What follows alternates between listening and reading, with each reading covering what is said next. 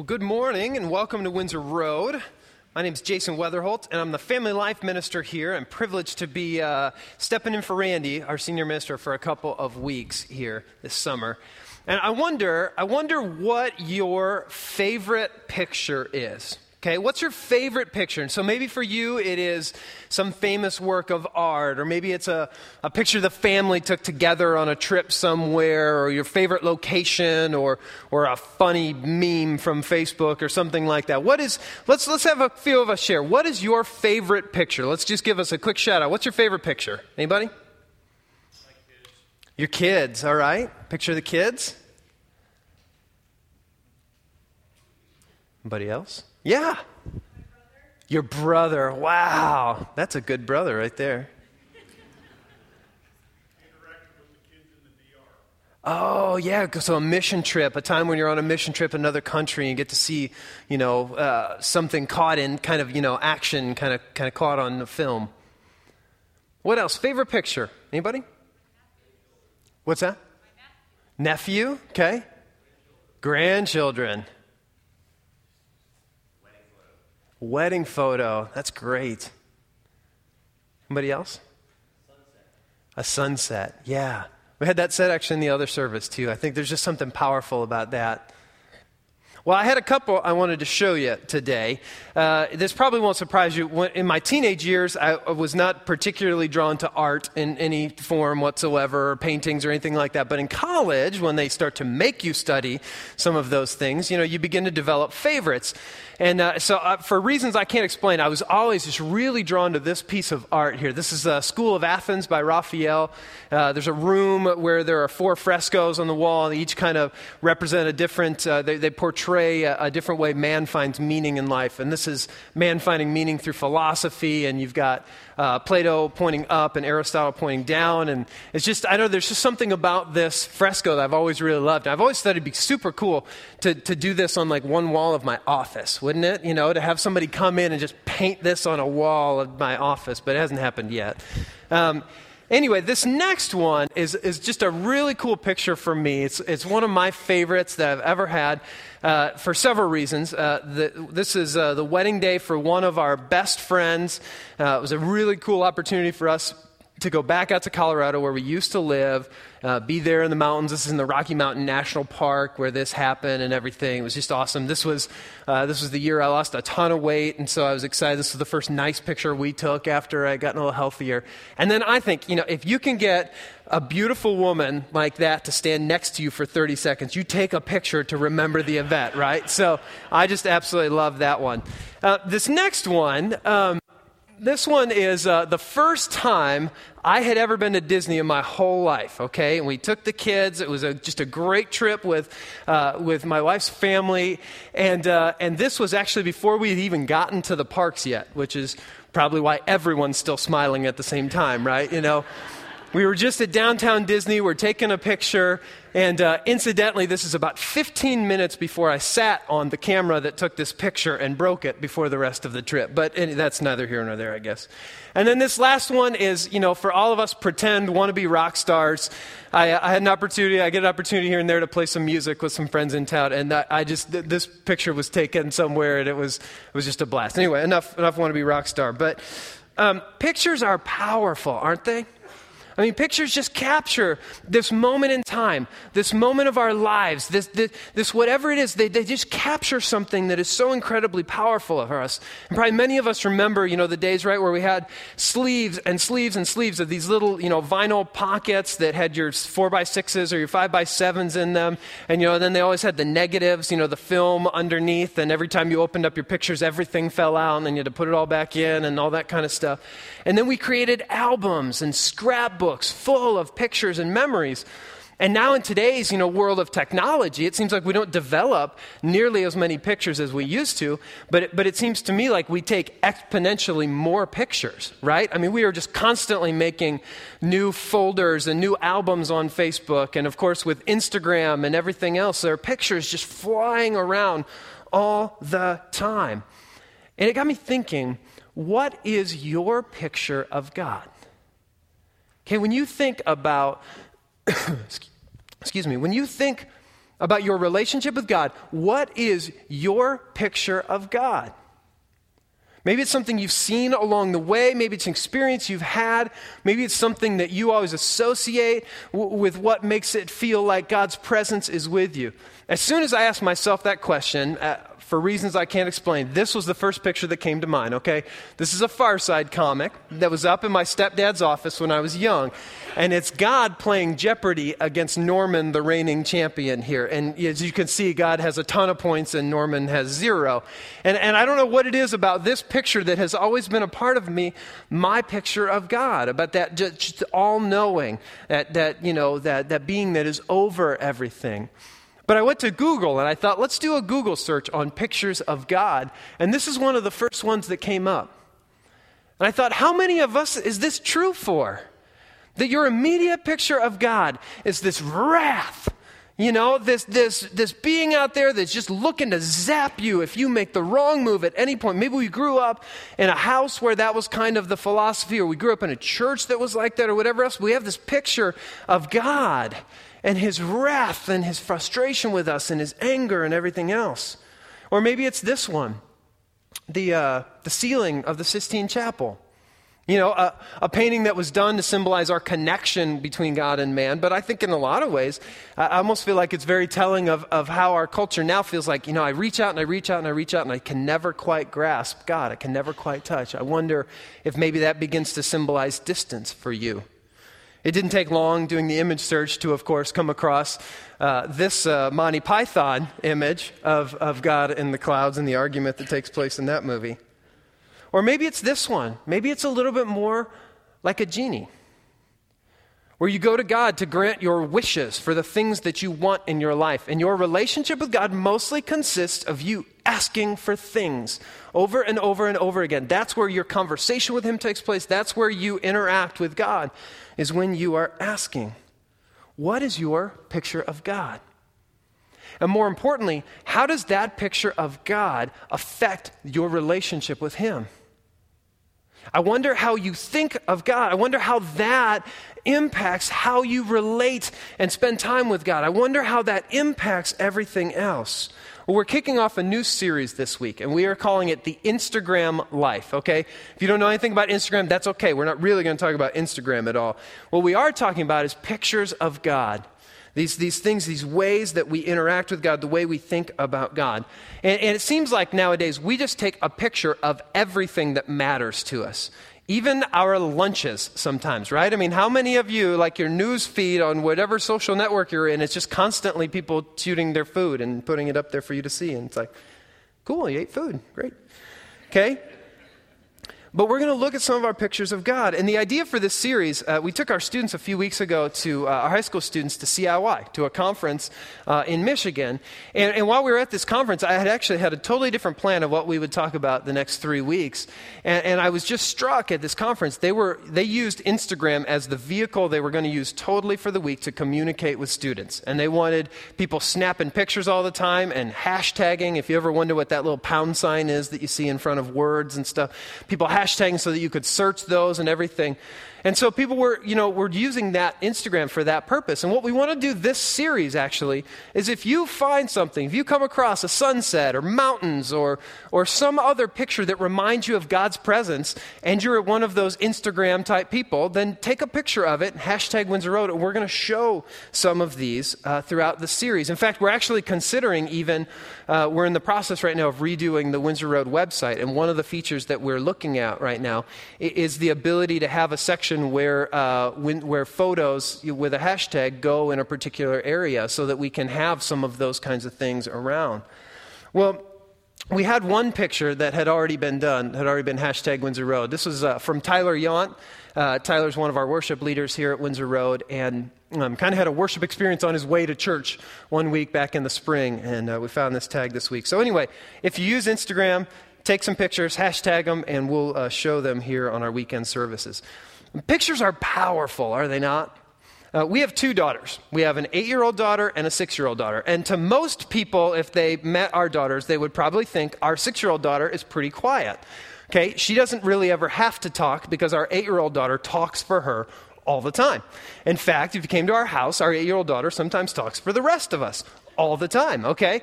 And so our 6-year-old oftentimes doesn't get to interact quite as much unless you sit down one-on-one with her, and then you will find that she is a storyteller. I mean, she just loves to talk and tell stories and share. And so we were, last week, we were at junior high camp at Little Galley. My family went early because we had to set up some sound equipment and get things checked and all that kind of stuff. So we went on Saturday.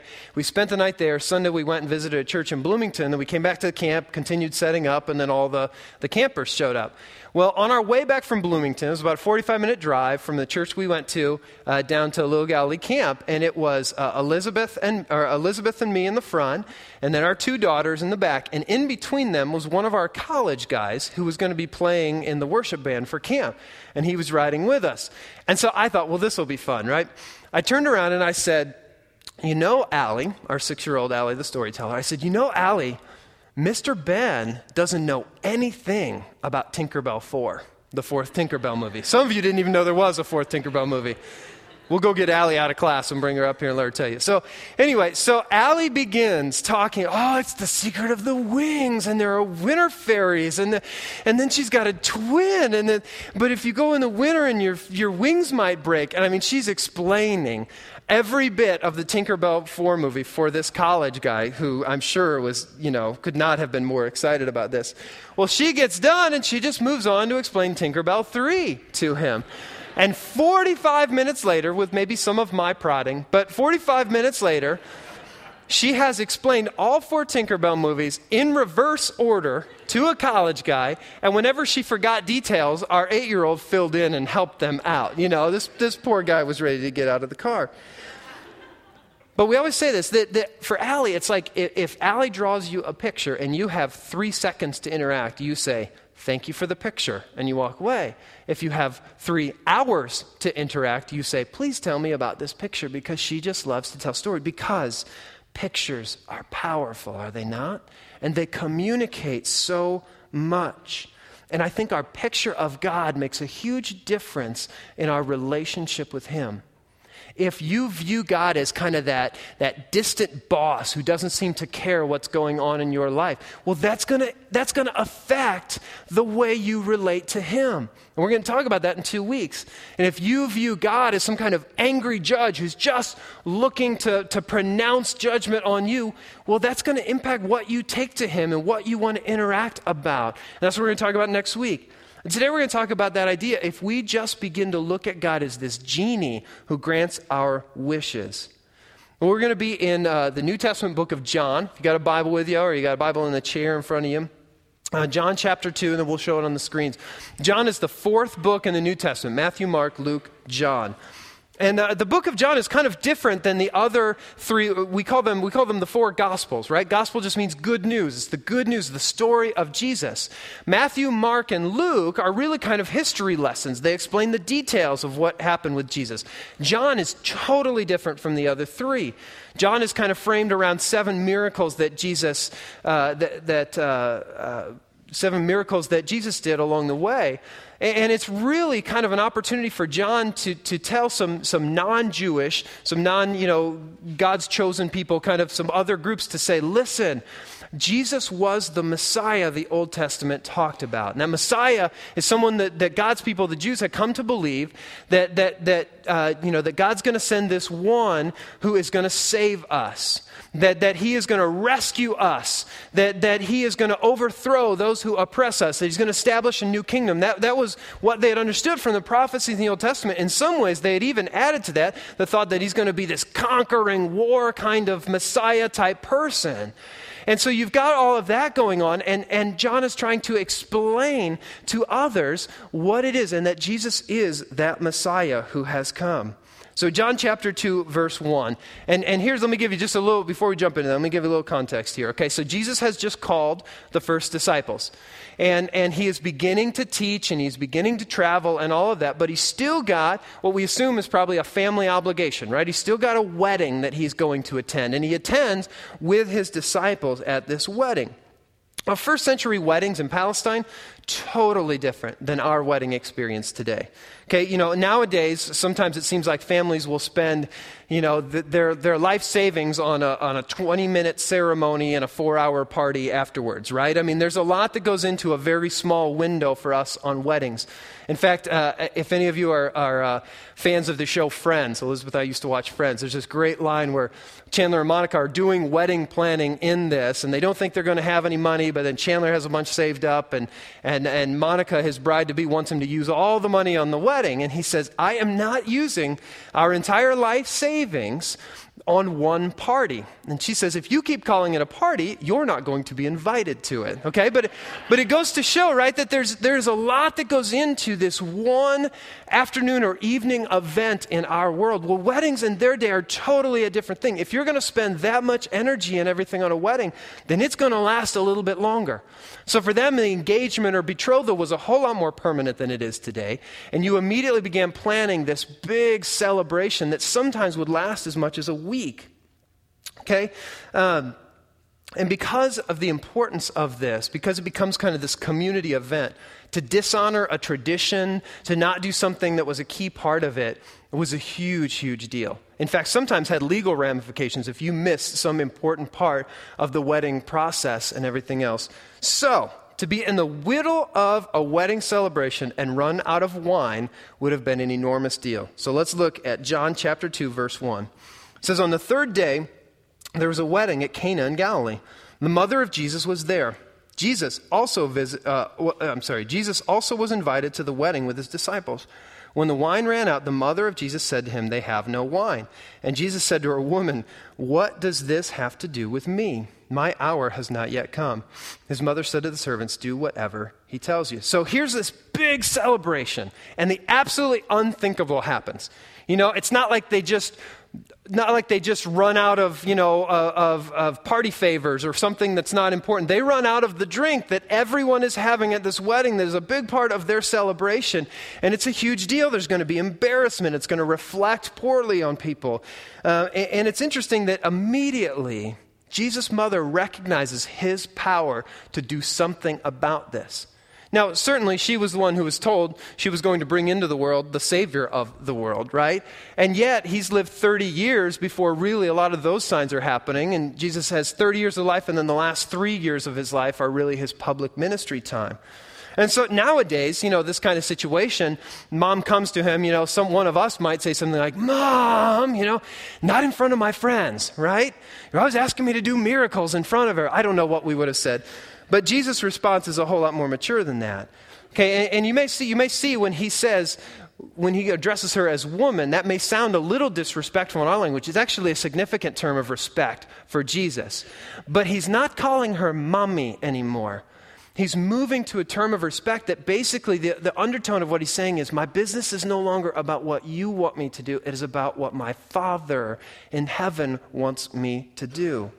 Okay, and he says, my hour has not yet come. He's talking about, he's looking forward, right? Throughout the Gospels, we're going to hear about my hour coming. It means that looking forward to the day of the cross when he's going to make this sacrifice for us. Now, what's interesting to me about this is mom comes to Jesus and says, you need to do something about this. Jesus essentially seems to say no. She says to the servants, go prepare and do whatever he tells you to do, okay? Mama doesn't really listen to this. And Jesus goes ahead and does a miracle here, all right?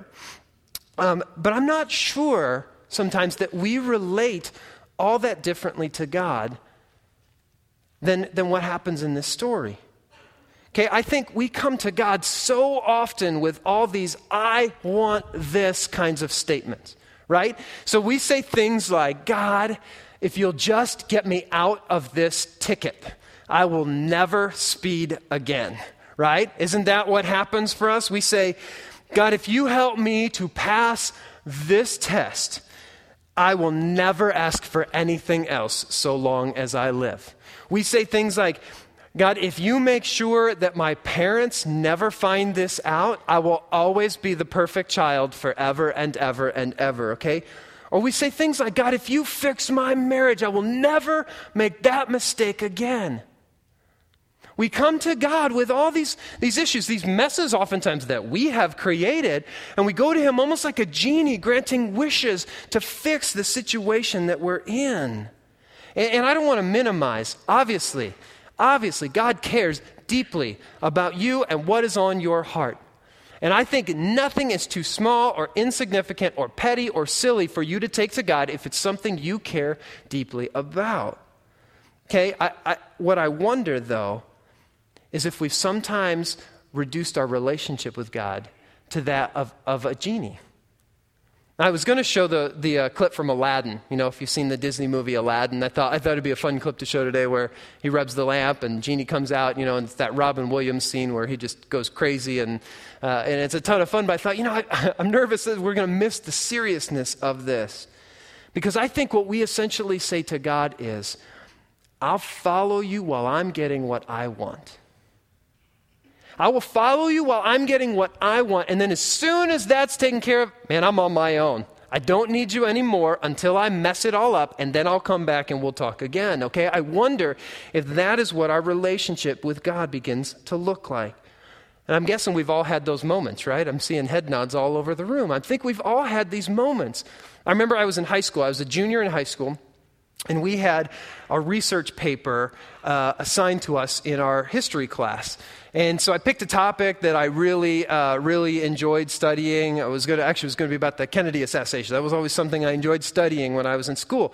And so this research paper was enormous, right? Or at least as a junior in high school, I thought it was a huge paper. It was probably like 8 pages or something. You know, I laugh at that now. But at the time, it seemed like an insurmountable task. And so I get the topic I want. I'm all set. And then I just do nothing on the paper. You been there?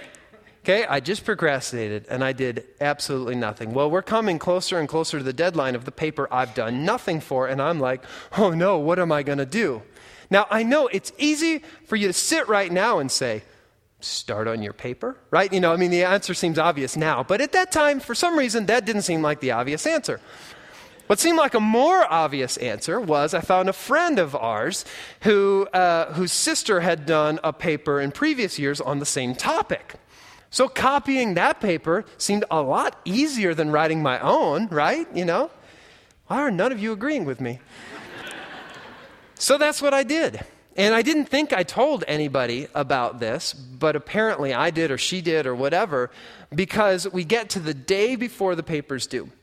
I sit down in class next to my best friend in class, and he looks over at me, and he was a football player, and the teacher of the class was one of the football coaches, and he says, I don't know how Mr. Benton knows, but he knows that you copied the paper.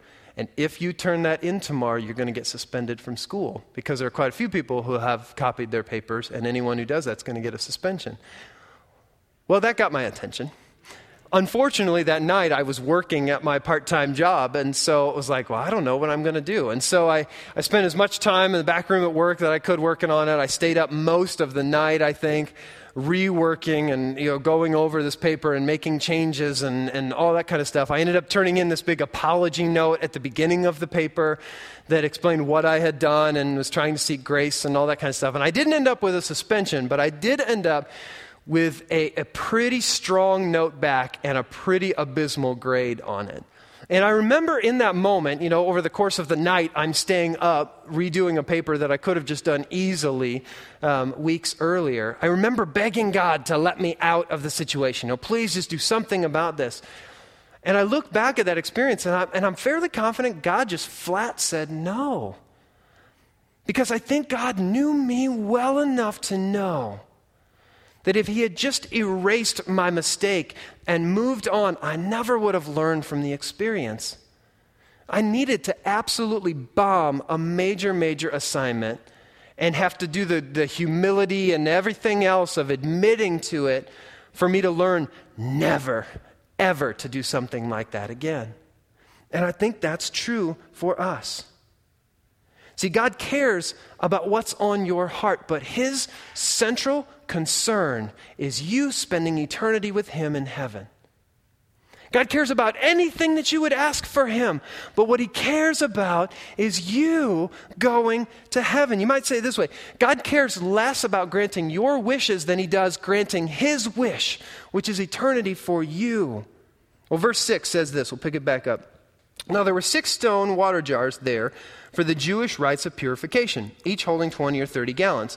Jesus said to the servants, fill the jars with water, and they filled them up to the brim. Okay, so there's great symbolism happening here in this account, okay? These jars that were used for their religious purification practices and everything else, Jesus is going to show power over them, and Jesus is going to ultimately end up filling them with what wine will later represent his blood, in the Last Supper. So 6 jars, 20 to 30 gallons apiece. I was trying to do, the best way that I could to show that. And I thought, what if we came in here and we put 180 jugs of milk up here on the stage, just to get kind of an understanding of what 180 gallons might look like in one place. Or I thought a dunk tank, okay, that's about 1/3 to half of what is in a dunk tank. The sheer volume of this miracle, I think, is sometimes lost on us, and we just pass over these words. This is an enormous, enormous task, an enormous thing that he does. Well, verse 8 says, and he said to them, now draw some out and take it to the master of the feast. So they took it. When the master of the feast tested the water, now become wine, and did not know where it came from, though the servants who had drawn the water knew, the master of the feast called the bridegroom and said to him, everyone serves the good wine first. When people have drunk freely, then the poor wine, but you have kept the good wine until now. So he tells the host, and the host basically has an issue on party planning, right? He says, why would you not follow the normal custom? That you would, when people's palates are more sensitive and they're more aware of what's happening, why wouldn't you serve the good stuff then? And then when people have already had their fill or whatever, they're in good spirits or everything else, you'd come later and serve the cheap stuff, but you save the best for last. And I just love this, because this is the same Jesus who's going to calm a storm. Right? This is the same Jesus who's going to heal people from issues they have had since birth. And even when he makes wine, he makes the best stuff around. I mean, his power to do anything in any situation like this is incredible to me. And there's much bigger symbolism going on for what he does, but I love the small part of this. That the same Jesus who cares about the poor and the destitute and cares about your salvation also cares about the embarrassment of some of his friends at a wedding. I mean, isn't that incredible? Doesn't that give you confidence to take whatever is on your heart to him, to have conversations with God about what is going on and what you truly care about in life and what concerns you? Well, verse 11 says, the first of his signs Jesus did at Cana in Galilee and manifested his glory, and his disciples believed in him. And I'm guessing if you've been to a wedding along the way, you probably have heard this miracle referenced in a wedding, because Jesus' presence at a wedding, shows that he affirms the institution of marriage. And his miracle there shows that he cares. But verse 11 gives us this glimpse into the significance of this. It's not a miracle about wine. It's about his disciples believing in who he says he is. And it is about the beginning of his public ministry that is going to change the world forever. Like we said, there is just rife with symbolism, okay? You've got Jesus the Messiah, Jesus unveiling that he is the Son of God, the Savior. You've got water being turned into wine. Again, remember, at the Last Supper, Jesus is going to use wine to symbolize his blood, the commitment that he made for us.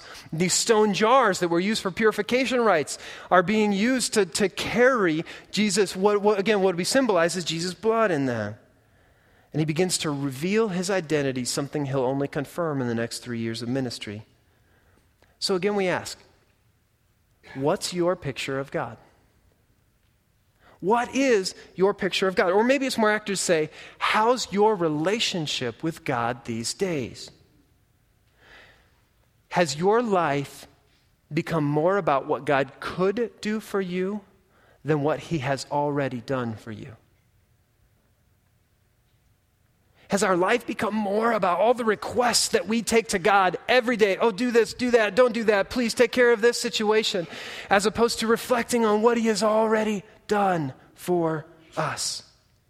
See, he gave us Jesus 2,000 years ago. God sent his son to this earth to die on a cross for our sins. And Jesus didn't come to grant temporary wishes. He came to give salvation forever.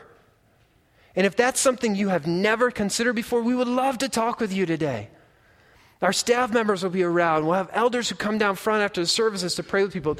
There is a tub full of water. If you have never considered a relationship with Jesus, why not? Why not today? And if you've already committed your life to him, then maybe it's time for all of us to do a better job of living like it. See, I think if we keep skipping around with sometimes this inch deep, ask for whatever I want in the moment, look for a quick fix kind of faith, how could we ever expect that anyone outside the walls of this building would be interested in learning more about it? I mean, is anyone else ever going to be attracted to some faith that doesn't seem to change your life all that much? Real faith involves doing what we're told to do in our Bible, and then allowing God to do what only he can do in our lives. I don't know about you, but it seems like this is true in my life, and it's true the more lunch appointments and coffee meetings I have with other people. It seems like this has been a difficult season for a lot of us. It seems like a lot of us here in our church family have just been going through some of the toughest stuff they have gone through in a long, long time. I seem to hear stories about it, and I know in my own life it has just been a struggle lately. I remember last weekend, Elizabeth and our older daughter Katie were gone in Texas at a wedding. And so it was just me and Allie, our youngest, daddy-daughter weekend, have fun, all that kind of stuff. We had a blast. And then we came in on Sunday morning, and poor Allie had to get up early to be here with me, super early. And we're going through the morning, and I knew, I had these 3 weeks coming of speaking the main service and some other projects. And I thought, okay, I get 1 week to just kind of breathe. It'll just be nice and easy for 1 week.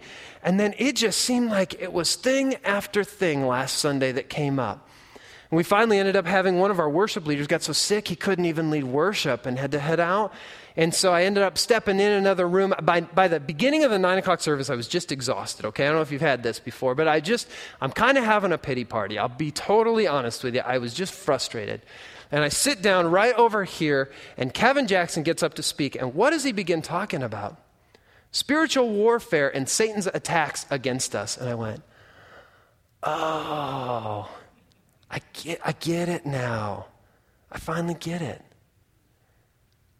And I don't know how many of you have been feeling that way for a long time. For how many of you that this week has just been a tough week. I had a friend on staff send me a text on Friday and said, you doing okay? I know some, struggling and all that kind of stuff. And, I said, to be honest, at this point, Satan's attacks are almost becoming laughable. They're so obvious at this point. I don't know if you feel that way. It's like, yep, that's another attack. I see that coming because they're constant and I see them all the time. And we ask why, but to me the answer is obvious. I am more excited than I have ever been about the season that we are entering here at Windsor Road. I mean, I'm stoked. If you've been down lately in our children's area, we're just out of space down there. You can barely check in more kids because we got to have more space. And so we're in the conversations about what it looks like to add space and more facility and be able to do better things and do the ministry that we do and take it to the next level. I'm excited about that. We're getting ready this fall to talk about what generosity looks like here, both in our finances, but then in our whole life. What does it look like for each of us to take it seriously and be more generous in the ways that we live? Last week at our Week of Junior High Camp, we had, this is the first time I've ever seen this at Little Galilee, okay? They only have 172 beds. They closed the week a week before it started because we could not accept any more people. We ended up having something like 190 there, and they started farming out faculty to stay in other rooms, other places, and things like that because we just wanted as many kids to come and hear about Jesus as we possibly could. God is doing amazing things. So why would Satan not be interested in targeting this place and your life? And to me, that's just the kind of season that we're entering into, that it's just going to be tough. Because I can't imagine that Satan is excited about the good things that are going on in this place. But at the end of it all, I want us to remember Jesus' miracle at this wedding in Cana. It was not about wowing us with his huge, incredible, miraculous power. It was about inspiring us to seek him as the Savior. See, whatever your picture of God, whatever you bring into this place, whatever is going on in your life, whatever struggles you have, whatever your picture of God, if you seek out his Son, I promise it will change everything. Let's pray. God, watch over us.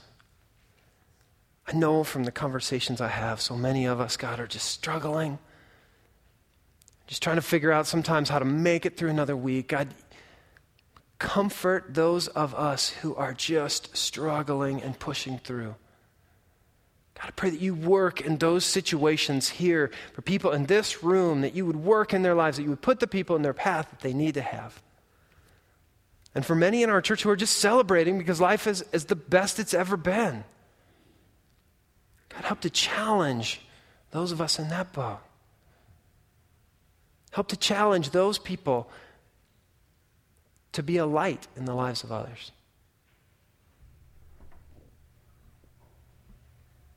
God, we know that you are about more than just the business of granting our wishes. We know that it's about your ultimate wish that we would spend eternity with you. So God, work on our hearts where we're at to bring us back to you. In Jesus' name, amen.